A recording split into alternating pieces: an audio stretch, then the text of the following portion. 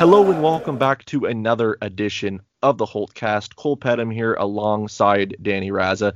We're here to break down basically the Bertrand Traore signing as well as preview Aston Villa versus Sheffield United. We're just going to kind of take the best of both worlds and roll with it. Danny, first of all, how are you doing, my friend? And it's very exciting times to say the least, right? Yeah, I'm good. Very exciting times indeed. We're having to wait a little bit longer for our first Premier League game than pretty much every other club. But I'm glad it's finally going to get underway. And after a big win against Burton earlier this week, I'm pretty excited. Oh, 100%. Like, I'm buzzing for this. It's kind of weird because it's been 40 some days since the last kick of the ball against West Ham. Narrowly, when I put on emphasis, narrowly avoiding relegation. The whole club just seems to be on the up and up. Like, we're going from one strength to another. These signings have kind of reinforced people's faith within the club. The whole prospect of actually being, I guess you can say, quote unquote, comfortable this season. I think there's still a long way for that. There's going to be a lot of ups and downs, as there always is with Villa. But nonetheless, we're here for this. So, of course, if you want to find us and interact with us, you can email us at holtcastpod@gmail.com and on Twitter, of course, at 7500Holt. But, Danny, let's get right into the Bertrand Traore signing first, because, of course, this happened on Saturday. This is being recorded on a Sunday. He signs for a reported £17 million.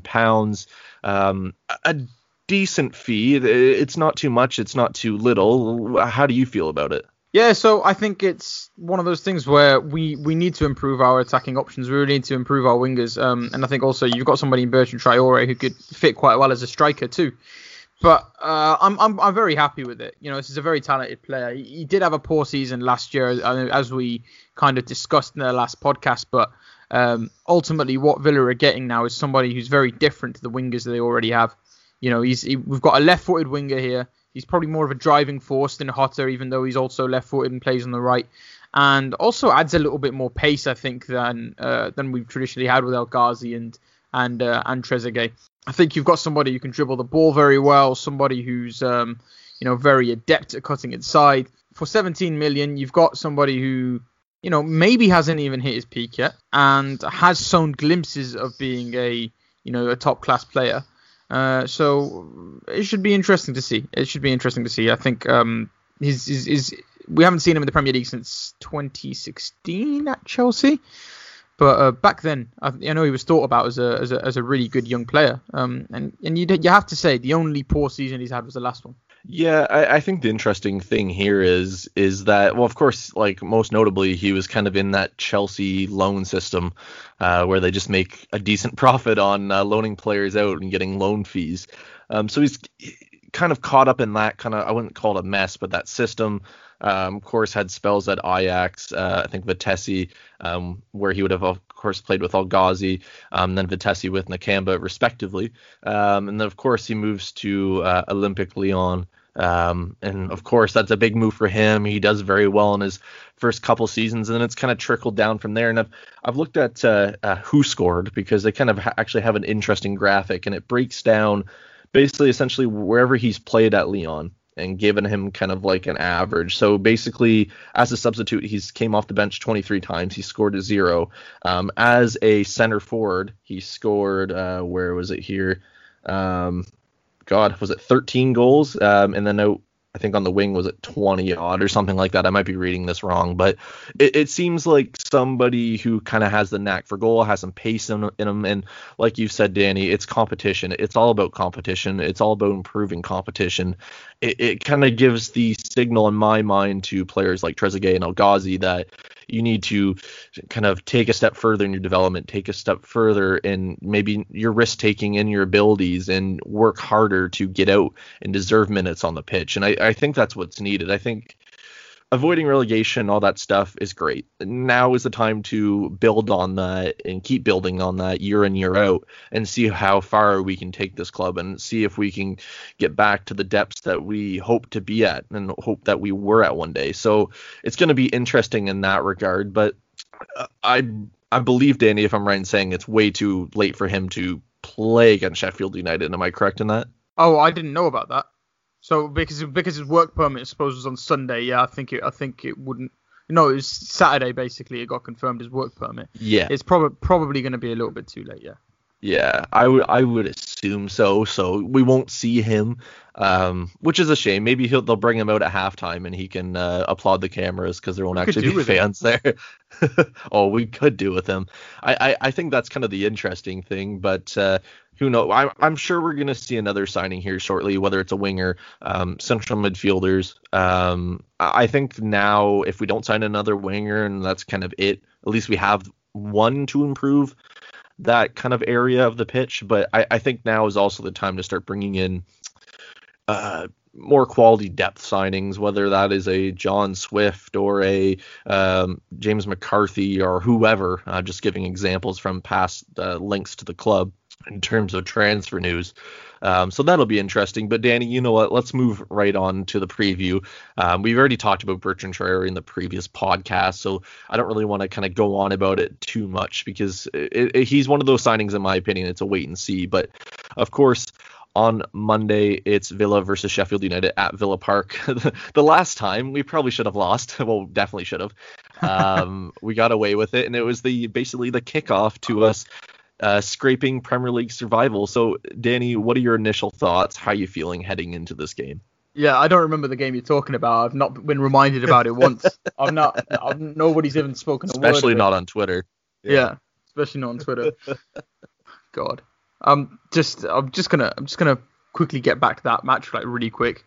Yeah. End of the day, if that goal goes in, you can't deny that Villa are going to work even harder to get a goal. So just, it happened. It was a one-time thing. But Chris Wilder's record against us is pretty good, isn't it? It's pretty good. He seems to do well against the Villa side. I think what you've got is a very motivated Sheffield United side. Like last season, a lot of fight. In the Championship as well. Chris Wilder really motivated them to do well. This time round, I know I would have said the exact same thing last year. I think Sheffield United are going to struggle a little bit. But where they do have the edge over Villa, I think, heading into the game, is the fact that they have already played two Premier League games. Not Premier League games, sorry. Have already played two competitive games. One Premier League game already. A very tough one against Wolves. So for Villa, though, you've got top players coming in now. Watkins, Grealish, etc. Villa are going to be playing their top team, their first team.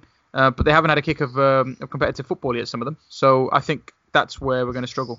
Yeah, see, a lot of people kind of already written Sheffield United off in terms of there's no way they're going to kind of hit the heights of last season because obviously a newly promoted side getting to be where they were. And of course, coming out of lockdown, they just kind of looked completely off pace and that form basically went right out the window. So I think a lot of people are looking at that, but you also have to look at it in this way. It's a new season. It's a new start. Their first game's against Wolves, no matter what players they've lost recently, are still a very good, competent side. They're going to be in the Premier League for, you'd imagine, years to come, and they're trying to get into those Champions League spots. Like, that is their aim right now because that's the level of players they have. So it's kind of hard to judge Sheffield United off of a very confident Wolves team, a very good Wolves team, if I must painfully say.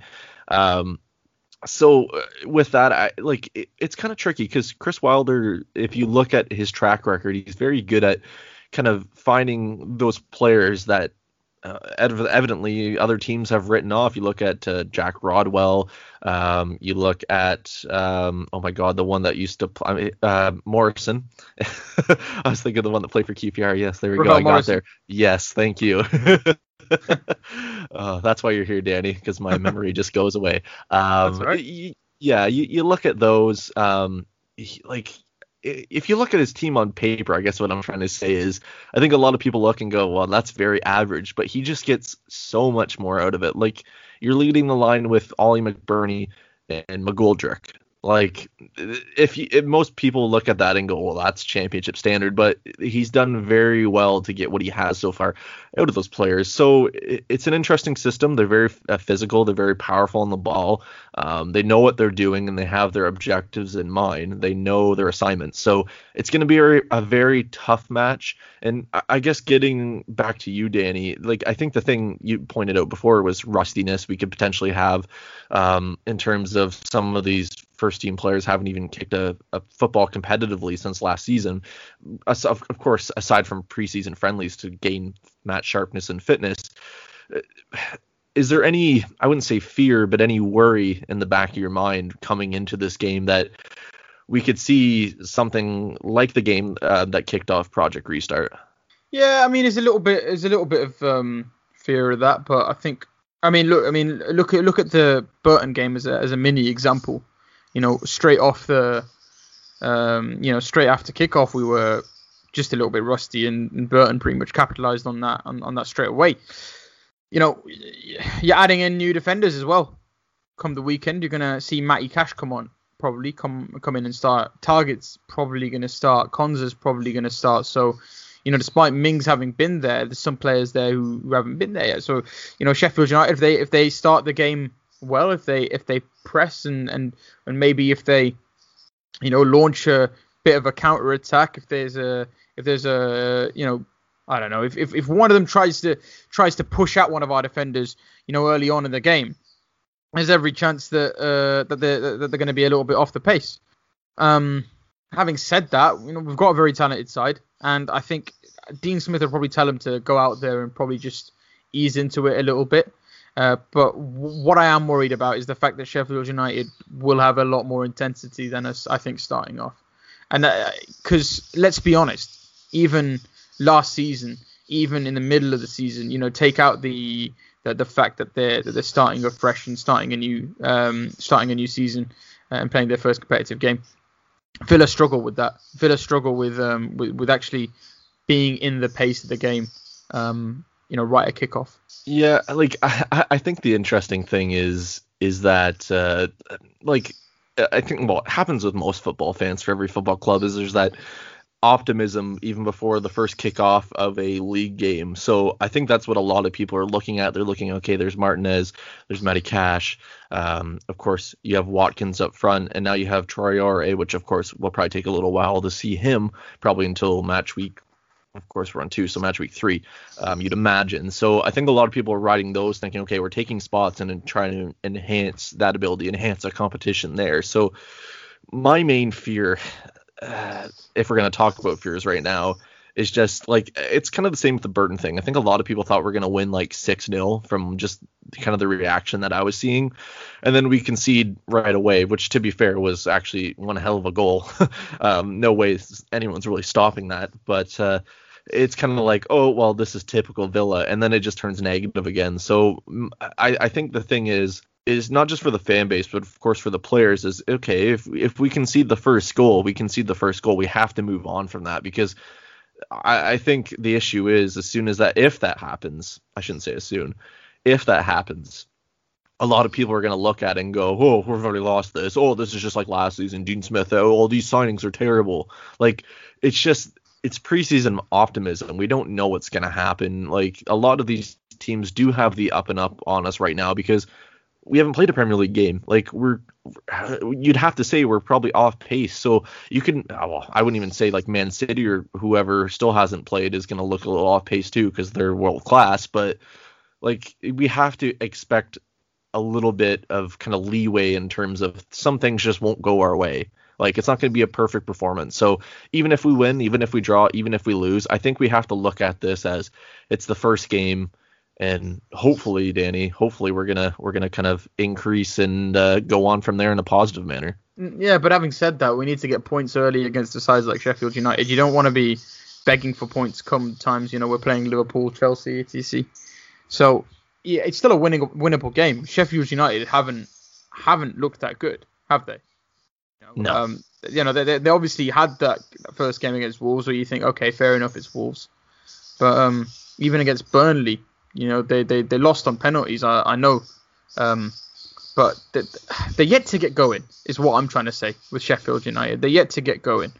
He's going to have to motivate them again, Chris Wilder. They weren't that good coming back off lockdown. You look at like the attacking threat. You said it yourself. David McGoldrick and Ollie McBurney doesn't quite, put the fear into me. Where Villa are going to struggle, I think, is going to be set pieces. Keeping an eye on the Lundströms, Danny Egan headers and that kind of stuff. But what I do like about Chris Wilder is he's giving Ollie McBurney a chance, isn't he? Yeah. He's one of those examples of the transfers that Sheffield United have been able to make. They're bringing in players who they think they can motivate, who they think they can work in Chris Wilder's system. It's really interesting. Chris Wilder's obviously been speaking and talking about the fact that Villa have been able to spend in a way that Sheffield United haven't. And he's got a fair point. I know they've just busted out 20 million or whatever it was on Aaron Ramsdale, the goalkeeper, but Villa really have no excuse heading into this game. This is a very organic club, a very, very organic club in Sheffield United. Whereas we are trying to piece a team together, spending a lot of money. Yeah, it's going to be really interesting because I think if you're looking at Villa's side of things, like a lot of people are looking at Ollie Watkins and thinking like this is the striker we finally need. Of course, he scores on his competitive debut in the Cup against Burton. Could have had two. Of course, we can all say he should have done better with that one, but nonetheless, he scored a goal. That's important. I think if you look at it tactically, it like Sheffield United are of course going to do their homework on Ollie Watkins, but they can only do their homework on Ollie Watkins at really Brentford. You can't really take much from a cup game against League One opposition. Like yes and no, you can maybe with some of his movement, whatever, but maybe they're not going to know what to expect. So if you look at Aaron Ramsdale in goal for Sheffield United, I think Wolves scored 2 in 6 minutes or something like that. Like you have to get the pressure. Yeah, you have to get the pressure on him early, quick, and keep it on him. Because if you can keep him under that pressure, he's going to keep second guessing himself. He's still young. He's still learning his craft in some ways. So with that kind of mindset, maybe that does give us an advantage. And that's if, like big on the word if, we can take advantage of that. So maybe they won't expect much with Ollie Watkins. Maybe they'll underestimate him. Who knows? But the other issue is too, Danny, we don't know what to really expect from Ollie Watkins. Like we don't really know how he will fit in with our first team. Like we haven't seen that yet. I do. I feel like I do. I haven't watched that Burton game. It's easy. You stick him up front. And the thing with Ollie Watkins is right. There's pure movement there. There's a lot of movement. But I think what we've got is a poacher who can also play football. Because what we needed was a striker who's always going to be in those positions. Now, Samatta to some extent was that before lockdown. I don't know what happened after lockdown, but we're going to have, that kind of positioning in there. But also against Burton Albion, what I found really interesting was Watkins was joining the play a lot, wasn't he, with Jack Grealish? He was dropping back quite a bit as well. I just wonder, whether he's always going to be able to get in those positions then, in the Premier League. But I think that's the exciting thing for me. He's a striker that knows where the 6-yard box is, and having watched the Manchester United game and having watched the Burton Albion game, his positional sense is exactly what we need. It's something else. I really would like to see how it'd work up with somebody like a Keenan Davis. I know that's totally unrelated and not going to be in the system that we're going to play, but it would be like Heskey and Owens. But yeah, I think Watkins fits easily in there. I think if Grealish plays on the left wing, we'll see them linking up like we did before. Now, if it's El Ghazi and Trezeguet, I'm not so sure how it will work. But yeah, I think Watkins is perfect for our side. Oh, like he is basically, in terms of heading ability, he's everything we hoped Samatta would do. Like that man will put his head in front of a ball going 100 miles an hour and get it on target. Like that one, and the one that kind of went viral on Twitter in terms of the preseason friendly with United. Like that was a rocket, like into the box. And the fact that he was able to redirect that into the goal, like that is a header and a half. You have some neck muscles on you. So that is a positive there. But I think the other thing that's kind of interesting, Danny, is I'm going to assume Grealish is going to play on the left wing. He's going to play it wide because as much as he considers himself a midfielder, Dean Smith seems to think that he can create more chances and be more influential out wide. And to a part, I actually kind of agree. Some games, obviously, he's way marked out and we just can't get the ball to him and it doesn't work. But some instances in the middle, too, he's just too deep and he can't make the impacts that we need him to make. So going into this game, I guess one question is, where do you see him and where would you want him? Jack, I think probably still want him on the left wing, but that's through lack of a decent winger. As I think Trezeguet, obviously I would like him to play, but I don't want to be harsh on El Ghazi, but I saw absolutely nothing in the Burton game to make me think that he's ever going to do anything for us. I know that sounds bad, but I think you know when the return from lockdown, El Ghazi just when you look back at it and you think about how Villa survived promotion, I don't think we ever think about El Ghazi in that equation. I think Trezeguet obviously had a lot of moments. But even with Trezeguet, you need somebody who can create, and I think that's why we need Jack Grealish up on the left wing. Trezeguet is great in terms of finding positions and getting into the box and providing another option if the striker's not made it to the ball. But I think Grealish on the left wing is what Villa are going to have to do. I do kind of want to see Jota get introduced a little bit more as well, but I think realistically he's in the shop window. But I thought he had a good game as well against Burton when he did come off the bench. For me, Grealish on the left, Howrahan in the middle. I think you want him in the fight, McGinn and Douglas Luiz. I think that's it. But I think ideally, if Villa were to get Traore and Rashica, down the line, you want Grealish back in the middle. But for now it's gonna have to be on the wing.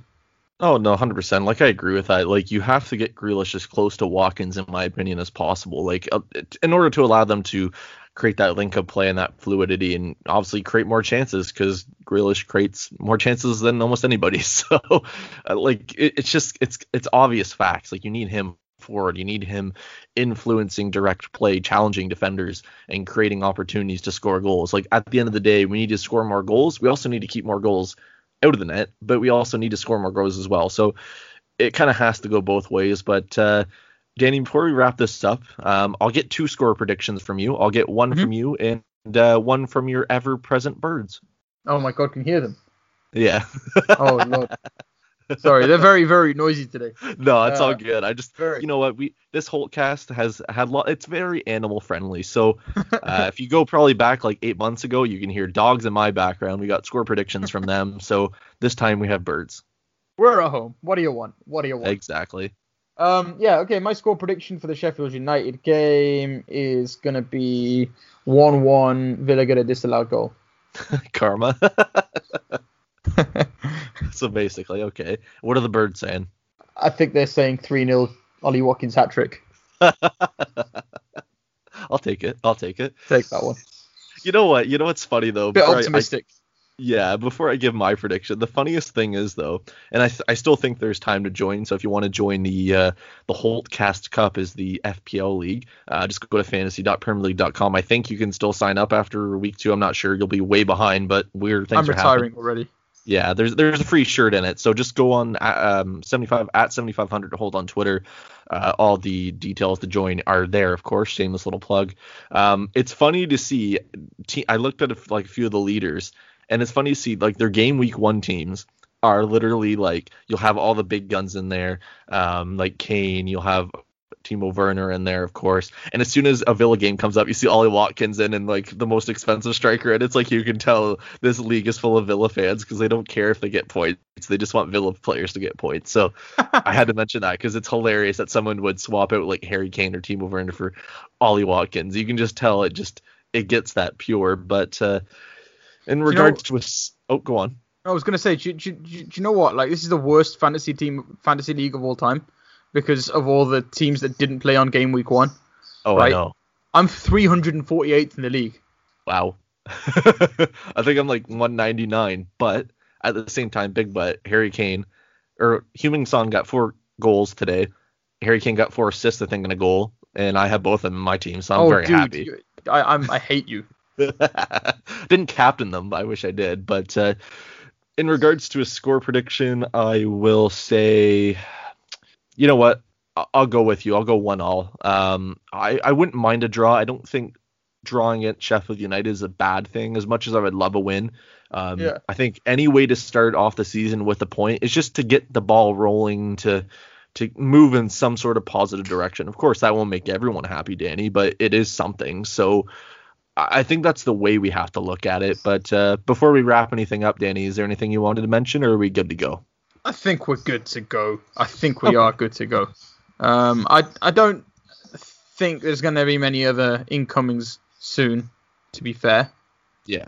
So, yeah, I don't know. I think other than Bertrand Traore, I think now we're all just kind of keeping our ears open for news of Rashika, but I think that one's looking like it's going to go down to the wire because, yeah, his club really need the cash, and I think that's what's delaying it.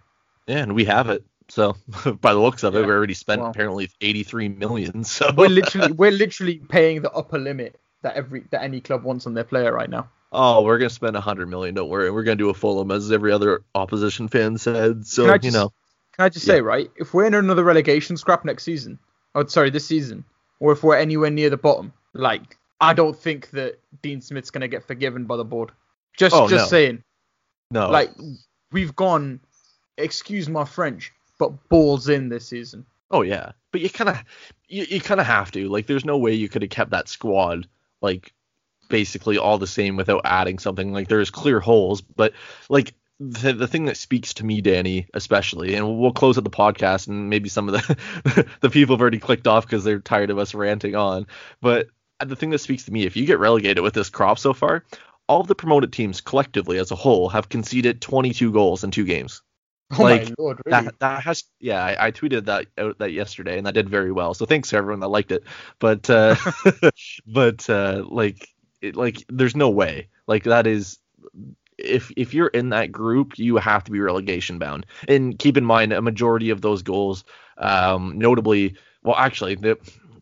come from like West Brom and Fulham, but of course Leeds like to concede like basically 3 goals a game at least anyways too. So there's going to be a scrap down there. I'm just kind of hoping we're away from it. But nonetheless, let's wrap it up there, Danny. Thank you very much for joining me. If you want to find Danny on Twitter, it's at Razzajourno. If you want to find me on Twitter, it's at Talk Aston Villa. And all together, we make up the Holtcast. Of course, tweet us at 7500 to Holt and email us at holtcastpod@gmail.com. We'll leave you there. We're very excited for tomorrow's game. And of course, up the Villa.